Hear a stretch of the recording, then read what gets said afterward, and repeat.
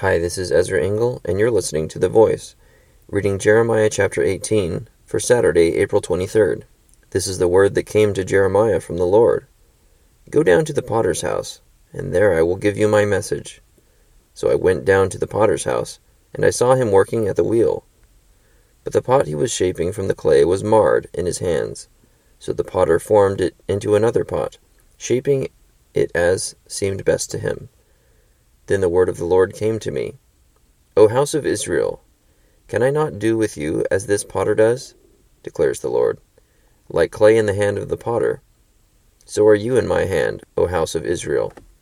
If at any time I announce that a nation or kingdom is to be uprooted, torn down and destroyed, and if that nation I warned repents of its evil, then I will relent and not inflict on it the disaster I had planned. And if at another time I announce that a nation or kingdom is to be built up and planted, and if it does evil in my sight and does not obey me, then I will reconsider the good I had intended to do for it.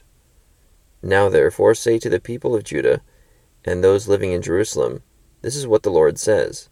Look, I am preparing a disaster for you and devising a plan against you. So turn from your evil ways, each one of you, and reform your ways and your actions.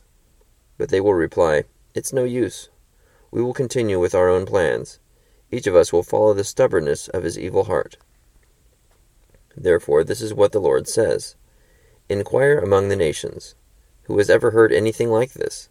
A most horrible thing has been done by virgin Israel.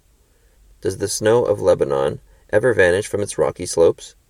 Do its cool waters from distant sources ever cease to flow? Yet my people have forgotten me. They burn incense to worthless idols, which made them stumble in their ways, and in the ancient paths. They made them walk in bypaths, and on roads not built up. Their land will be laid waste, an object of lasting scorn. All who pass by will be appalled, and will shake their heads. Like a wind from the east, I will scatter them before their enemies. I will show them my back, and not my face, in the day of their disaster. They said, Come, let's make plans against Jeremiah.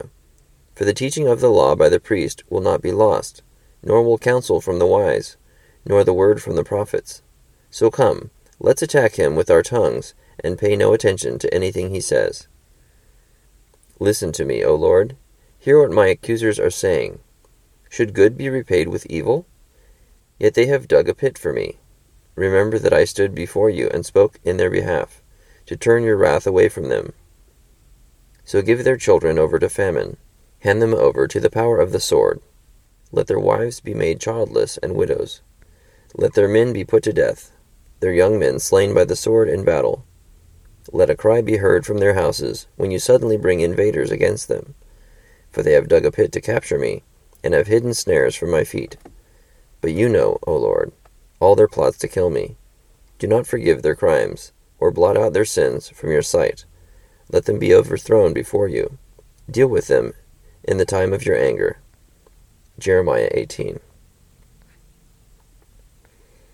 In this chapter, God describes through Jeremiah the similarity between how a potter deals with clay that's not doing what the potter intended, that it can be formed into another pot, shaping as it seems best to him. That if a nation was being planned for destruction, but it repents, he can change his plan to not destroy it. If a nation that he plans to keep turns away into sin, he reserves the right to destroy it and make it something else.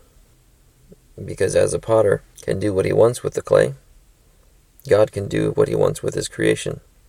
And Jeremiah explains near the end of the chapter that although he spoke on the behalf of certain people to turn God's wrath away from them, now that these people are making plans against Jeremiah, and he is the target for their attacks, he's telling God to change his mind, to withhold forgiveness for their crimes, and he's asking God to overthrow them and to deal with them in the time of his anger, which sounds like he's asking God not to extend mercy to them. It seems like a good idea not to target the person who's closest to God, the person who would pray for God to show his mercy to us. Thank you for listening to The Voice.